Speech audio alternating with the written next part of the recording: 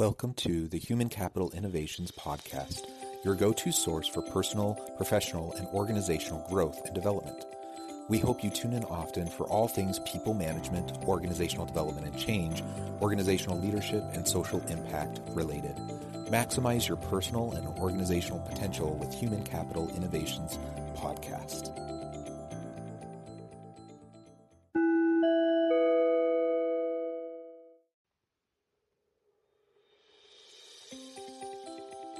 Welcome to the Human Capital Innovations Podcast.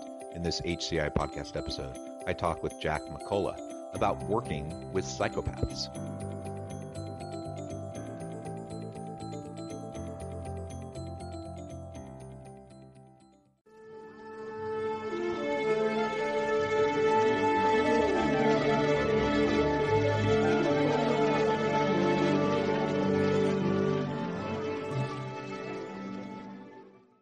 Jack McCullough, welcome to the Human Capital Innovations Podcast. Thanks, Jonathan. It's great to be here. Yeah, I'm excited to have a conversation with you today on a really interesting topic. As we were preparing for this episode, and shooting some ideas back and forth, you pitched the idea of talking about psychopathy and about psychopaths that we deal with in our day-to-day life. And of course, that can happen, in our home life and people we interact with in the community, but it also happens within the workplace. And we do work with people who would be labeled as a psychopath. And so we're going to explore that together and talk about how we can identify such individuals and how we can effectively work with individuals who may fall along that spectrum of those types of behaviors and characteristics and attributes.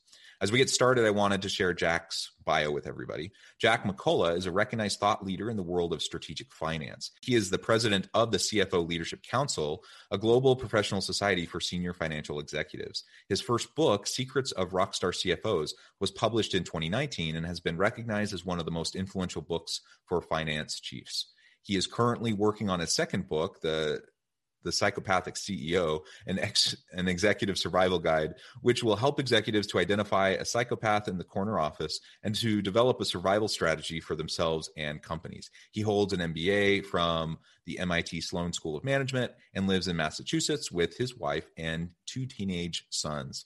Super interesting. I love your strategic finance background, but also how you're getting into this area of surviving those difficult bosses. And of course, you're focusing on psychopaths, but we could zoom out even a little bit and just talk about those really difficult to work with bosses and CEOs. It'll be a fascinating conversation as we dive on into this. Before we do that, though, anything else you would like to share by way of background or personal context with listeners?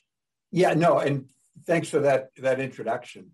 Just, one question I get asked, since I do have a finance background, why am I writing a book on psychopathy? And, probably a legitimate question. And I will preface it by saying it's not meant to be a medical book. It is a business book. But I actually worked with a guy several years ago. As you might imagine, I'm going to remain nameless. But I caught, he was running the sales organization for a company at which I was a part-time CFO. And I found out there was a practice, all of the sales representatives were writing side letters. So there'd be a standard purchase order and reseller agreement that came to me, and I'd sign it as an officer of the company. But then unbeknownst to me, they were writing a side letter giving the resellers a right to a refund. And I did not know that, discovered it. And when I told the head of sales, he just got furious with me. I mean, I'll never forget, like him sticking his finger, literally poking me in the chest. He was about this far from me, face to face, yelling over again, how dare you accuse these people, blah, blah, blah. And I actually felt bad for him because I kind of knew I was right. But on the other hand, I thought this guy's as big a victim as me. I mean, this guy, he's totally, defending his team and they're making him look bad. So I had an IT person. I said, look, I need to prove this or disprove it. So unfortunately, I need to monitor some emails to find out how deep this goes. And it turned out the guy that denied it was the one who actually orchestrated it. And he threatened people with termination if they didn't go along with it. And I just remember thinking, like, Meryl Streep would not have given me a more convincing performance than this guy. She's got nothing on him. So anyway, roll the clock a few years later, and I'm in an event. The speaker is an FBI agent. And her particular expertise is psychopathy in the executive suite. And she's describing, I'm like, oh my God, I thought he was just a jerk, but this sounds a lot like that guy. And then towards the end, she said, by a show of hands, how many people believe they may have worked for Psychopath at some point in their career? And about half of us raised our hands. And I'm like, in a way, it was good and bad, right? I mean, the misery loves company thing, right? It's great to know I'm not the only one dealing with that. On the other hand, geez, if psychopaths have such a in-depth, dominant position in corporate America, we're going to have some real problems down the road. So that's what inspired me to write the book. Well, that's super interesting, and we'll get into definitions here in just a moment because I think that'll be helpful for listeners. You know, I think we're all probably, after you describe that, we're all thinking about experiences we've had with certain coworkers or with bosses, and would they be clinically diagnosed as a psychopath? So we can get into that a little bit more in just a moment, but. Yeah, it's just super interesting because those difficult bosses do cause a lot of problems, a lot of angst, a lot of hardship for their people. As people are just trying to navigate organizational politics as it is, and then you add that extra layer onto it, and it's just such a challenge. So as we get started, let's talk with some definitions. Let's start with some definitions. Can you help us define psychopathy and then talk a little bit about how prevalent it is? Sure. Well, first, a lot of people can compare it to psychotic individuals, and they're very different. Psychotic people have lost touch with reality. They don't really know what they're doing. They might think whatever they might think. I would say even though their actions are evil, you might make an argument that psychotic is not evil because he or she sort of doesn't really understand the world that they're living in. So I'm trying not to defend it, but it's a little different. A psychopath, it's closer to like a sociopath or a Machiavellian or even a narcissist. But, some of the big things they have is a complete lack of empathy. You exist solely for the benefit of the psychopath. And if you serve a role in his or her life, although it's usually a his, then they'll welcome you. But if not, they have no need for you. They tend to be a little bit reckless. There's a big thrill seeker element to a psychopath. They can be very remorseless. They simply don't care. If they, close down a factory or something like that, it doesn't bother them as long as it benefits them. It needs to be done. Definite narcissistic traits. And again, the reckless type of unnecessary risks to a company or just even within their own personal life. And that can be anything from business decisions to interactions with their employees or whatever it might be. So if that helps with a good working. Yeah, I think that's helpful. And so how prevalent is it? It's an interesting question because it's not like, say, cancer or diabetes where you can, get an accurate number. The first attempt to quantify it in a corporate setting was done by Babiak and Hare. It's a well-respected, one of the best books still. It's Snakes and Suits.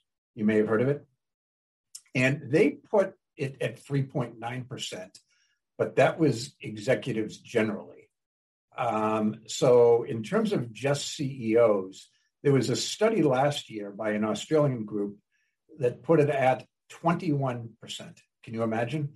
They did a study of American CEOs and concluded that 21% of them are probably psychotic. So I mean, think about that. Anyone listening, think about 1 in 5 of those CEOs out there that have these kind of tendencies or characteristics, if not fully diagnosable as a psychopath. That's a tremendous number. So why do you think that is? Like if 3.5-ish, maybe general population within managerial roles, why do you think it's such a high number for senior executive leaders? Yeah, they're very drawn to it. They want money. They want material things. A narcissist wants fame, but a psychopath doesn't necessarily want fame. There's a lot of ways to distinguish between the two, but one of them is a narcissist thinks he or she's better than you and wants you to know it. And a psychopath also thinks that he or she's better than you, doesn't really care if you know it or acknowledge it. But they're attracted to wealth and, So corporate America is a natural place for them. They're very manipulative. They like to, they kind of like having power over people. And unless you just have some incredible talent, like you're a world-class musician or something like that, then, corporate America is a place where they can go and make some good money and influence and power and that sort of things. In fact, the most common jobs for a psychopath to have, the first one is CEO. The second one is media personality. The third is an attorney. And I forget what the fourth one is, but some of the ones that are on the list are a little scary, like surgeon is seventh. How would you like to know that your surgeon's a psychopath, right? If the guy shows up in a bad mood, he could remove your gallbladder or something when you're going and, for a completely different part of the body. So it's a little scary how prevalent they are. The other thing is a lot of their traits of psychopaths actually help them be successful in a corporate role. Just for example, go back to the one, I'll give you a hypothetical example, although it's one that happens in the real world. Let's say you were the CEO of a company and there was a plant in the Midwest, the United States, one of those old mill towns. It was underperforming. It needed to go. You couldn't invest in modernizing. You needed to cut it. But 60% of the people either in the town either worked for the plant or related to somebody who did. So if you were to close it, you'd not only, hurt the people who work there, you'd probably devastate an entire community. I bet you could do it, but I bet it would take a long time to make that decision, right? You'd bring in consultants, you'd maybe bring in some training, look into some investment of how you can modernize, whatever it might be. And you might waste 2-3 months delaying the inevitable. Psychopath would do it in about 5 minutes. And it doesn't make them a better human being than you, but in that circumstance, it might make them a more effective CEO because they can just make a decision, execute it. And by the way, they don't care. They're not going to look back on it, right? Yeah. So it appears that they're just very decisive, willing to make the hard decisions. They don't suffer from, what often happens with certain leaders and executives, where they just have this, they're just paralyzed by decision making, right? Decision paralysis. And so that can be a good trait at times, right?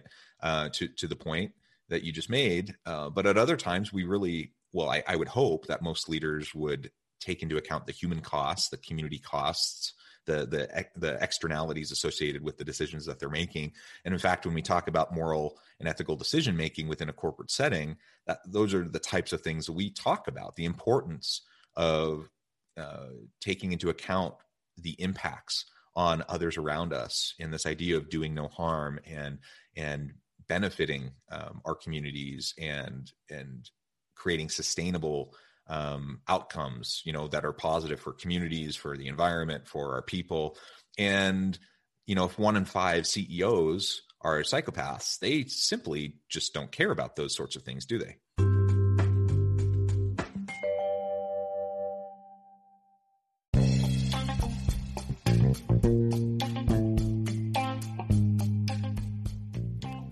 I'm excited to announce the publication of my new book from HCI Press, The Alchemy of Truly Remarkable Leadership: Ordinary, Everyday Actions that Produce Extraordinary Results. Consider how the nature of work has shifted over the past 50 years. With increased globalization, rapid technological advancement, and the shift in economic composition, the average job of today looks very different than the average job of 50 years ago. What will the jobs and organizations of tomorrow look like? Moreover, what does this all mean for organizational leaders? What are the core competencies and capabilities of organizations and their leadership that are prepared for continued disruption and geopolitical and socioeconomic shifts? Regardless of what the future holds, increasingly, leaders need to be socially minded, data-driven, decisive, champions of talent, and disruptors of the traditional notions of leadership, teams, organizations, and work. The Alchemy of Truly Remarkable Leadership will help you to explore your own leadership competencies and capabilities and consider ways to apply and implement them into your workplace and personal life.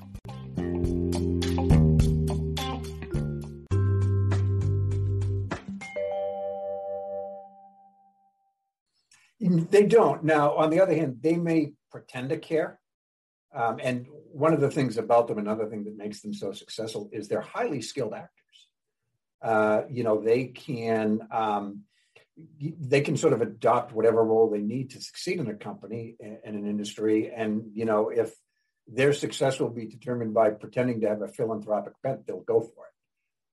It's interesting. I interviewed one person who told me that he was certified as a psychopath. And I was aware of the possibility that I was being played, but I don't think I was.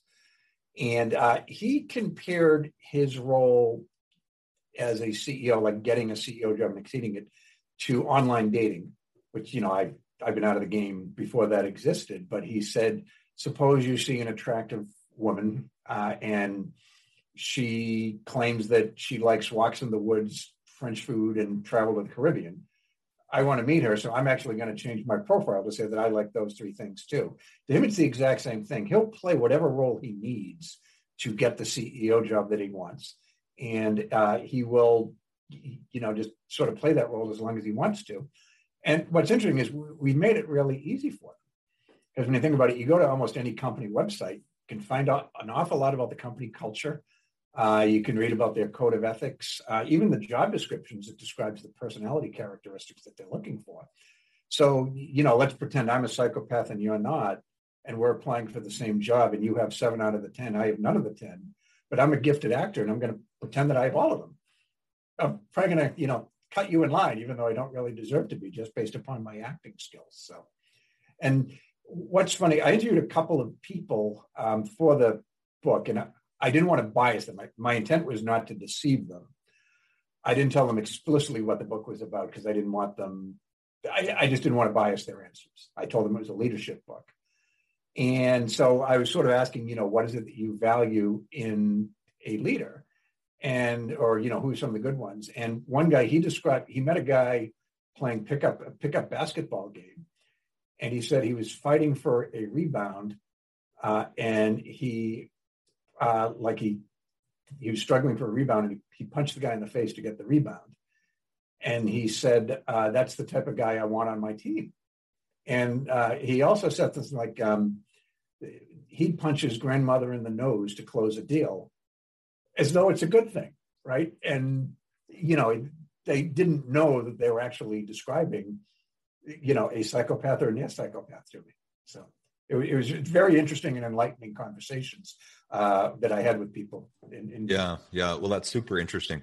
So I guess the question is, if they're really good actors and they see that there's a benefit to them coming across as caring, coming across as mindful of the community and, the PR spin, and just they want, in order to be successful, they want to be seen as, that figurehead of the organization that people look up to, in that sense, I suppose it's a good thing, or it could be turn into a good thing, because it's driving, hopefully good behaviors based on their desires. Right. So even though their motives are maybe not pure, their behaviors might be in line with what we would hope to see from a great leader. And I suppose that's, I don't really care so much what's going on in someone's head, as long as they behave well and act well to others.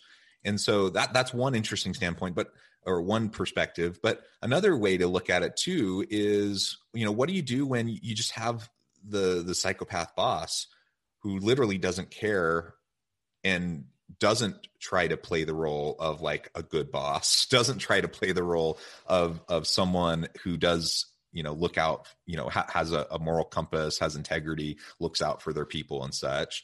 How do you deal with that? Yeah, it's interesting. And I'll get that. One thing I want to point out to you, you mentioned, some CEOs are successful.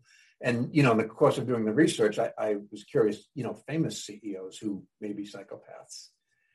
And, one name that came up a lot, and unfortunately he's passed away, but Steve Jobs, right? Founder of Apple Computer, one of the most significant companies in history, certainly of our lifetime. He's made some incredible technological advances, and the world is a better place because of him. And that I know of, he didn't break any laws during the course of his career. And, I think most people would say he was an ethical business leader. Apple's a charitable company. But he's also a guy, he would humiliate employees in public, which psychopaths are notorious for do. he fired one of his people at one of those Apple conferences in front of the whole world. Apple World, I think it's called. And then sort of there's jerk behavior. He, would park in handicapped spots.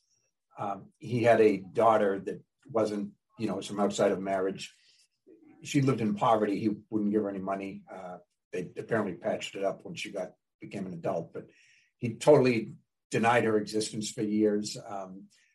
In some sense, although most strangely, he would actually soak his feet in at the office. He would actually take his shoes and socks off, soak his feet in the toilet, which is, perhaps more weird than psychopathic, but, he checks a lot of the boxes. And let me ask you, would you work for him, Jonathan? Oh, from what I know about him, from what I've read and heard, he would not be the ideal boss for me. Yeah, maybe not, right? But another guy, I personally don't believe he's a psychopath. I just think he's demanding. But, other people have mentioned that he displays some of the traits, and he does. But Elon Musk, yeah, I would, if you could stand working for Elon Musk, and, he's very demanding, and, he'll yell at you if you screw up and that type of thing. You'd learn more from him in 6 months than you might in 2 years getting a master's degree, I would think, right? But yeah, definitely not for everybody. So, but yeah. Getting back, what to do if you're faced with a psychopath who is actually a bad person, and is acting badly. A few things. One thing they do when they meet people, they're building their tribe. So the minute a psychopath meets you, they're sizing you up as a friend or an ally, and they're learning everything about you. And by the way, they can change you to a different bucket or to no bucket at all right away. But they've got a mental catalog of you, and anything you share with them, they're going to use against you if they can. I'll give you an example. There was a CFO that I worked with. He kind of later concluded that maybe the guy was a psychopath, but his son had cancer, and he disclosed this to the CEO. And it was he thought it was just two work friends chatting more than anything. And he kind of had it under control. Well, the CEO banked that little bit of information, and he went to the board and he said, "Hey, I don't know if you guys are aware of this, but Frank's son has cancer. So he needs our support. If he needs a little flexibility, we need to give it to him, blah, blah, blah." And that seemed like a good guy, right? He's getting the board to take care of him. Their relationship soured, and the CEO decided to fire Frank, which, of course, as you might imagine, is not his real name. So he went to the board, and he pretended to still be concerned. He's like, "Look, his son's gotten a lot worse.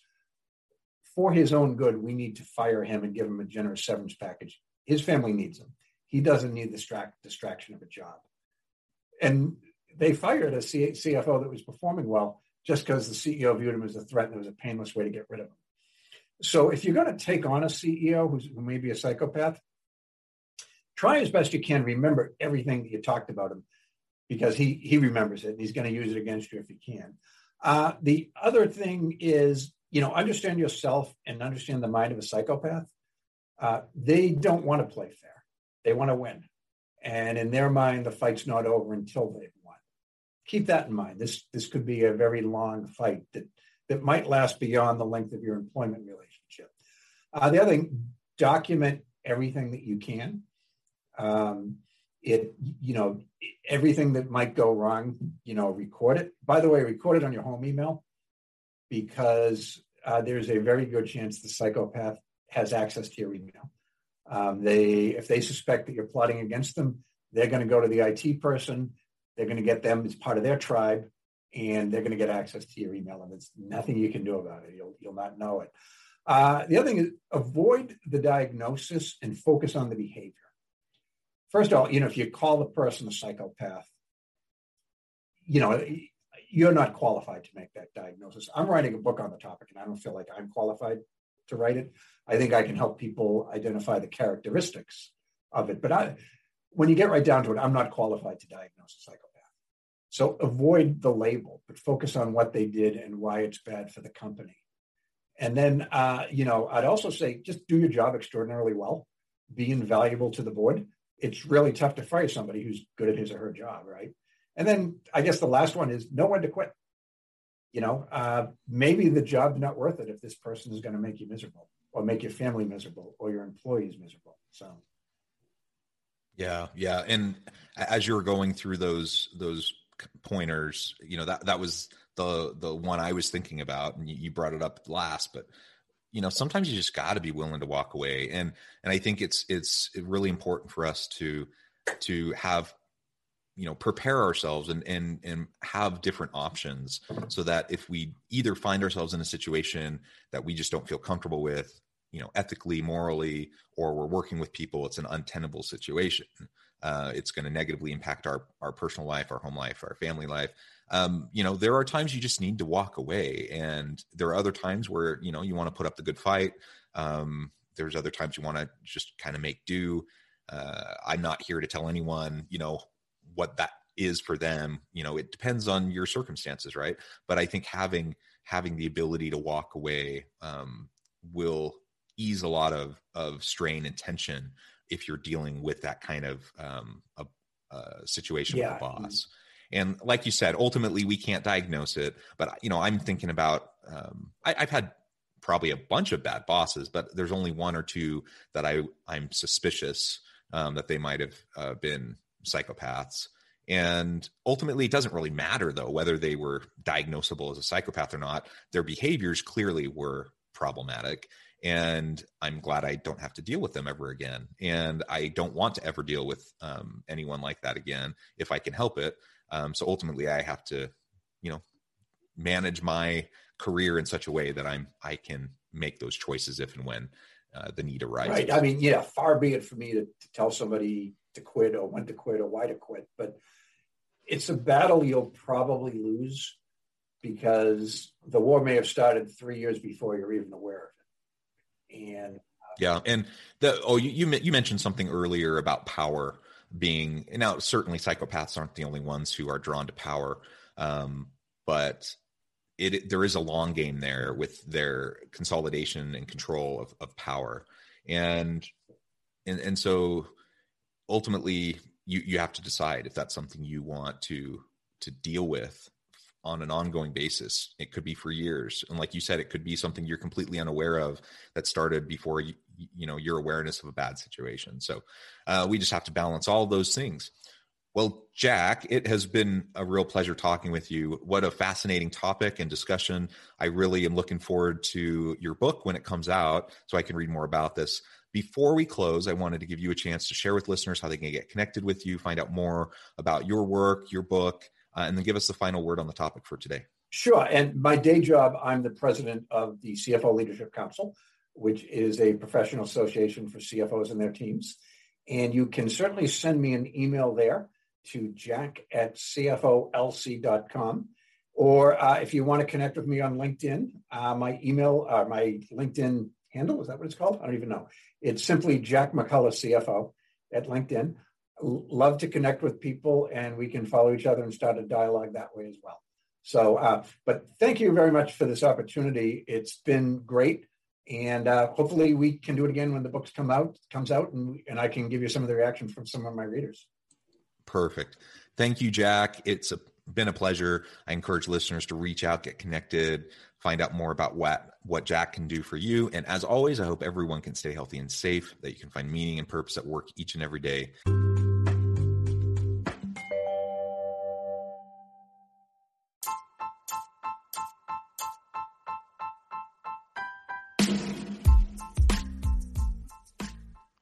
We are excited about the launch of HCI's new magazine, Human Capital Leadership. Human Capital Leadership is a free, interactive e-magazine designed to help individuals, leaders, and organizations find innovative approaches to maximize their human capital potential. We will be publishing issues quarterly in August, November, February, and May. Check out the first issue and let us know what you think.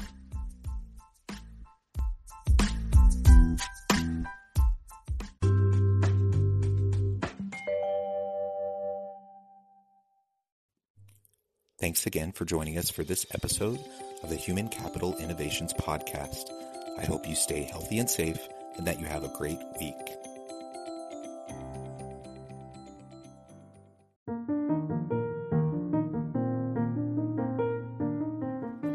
Check out our new weekly LinkedIn newsletter Alchemizing Human Capital, exploring industry trends via original research and interviews with executives and thought leaders from across the globe. We look forward to having you join us.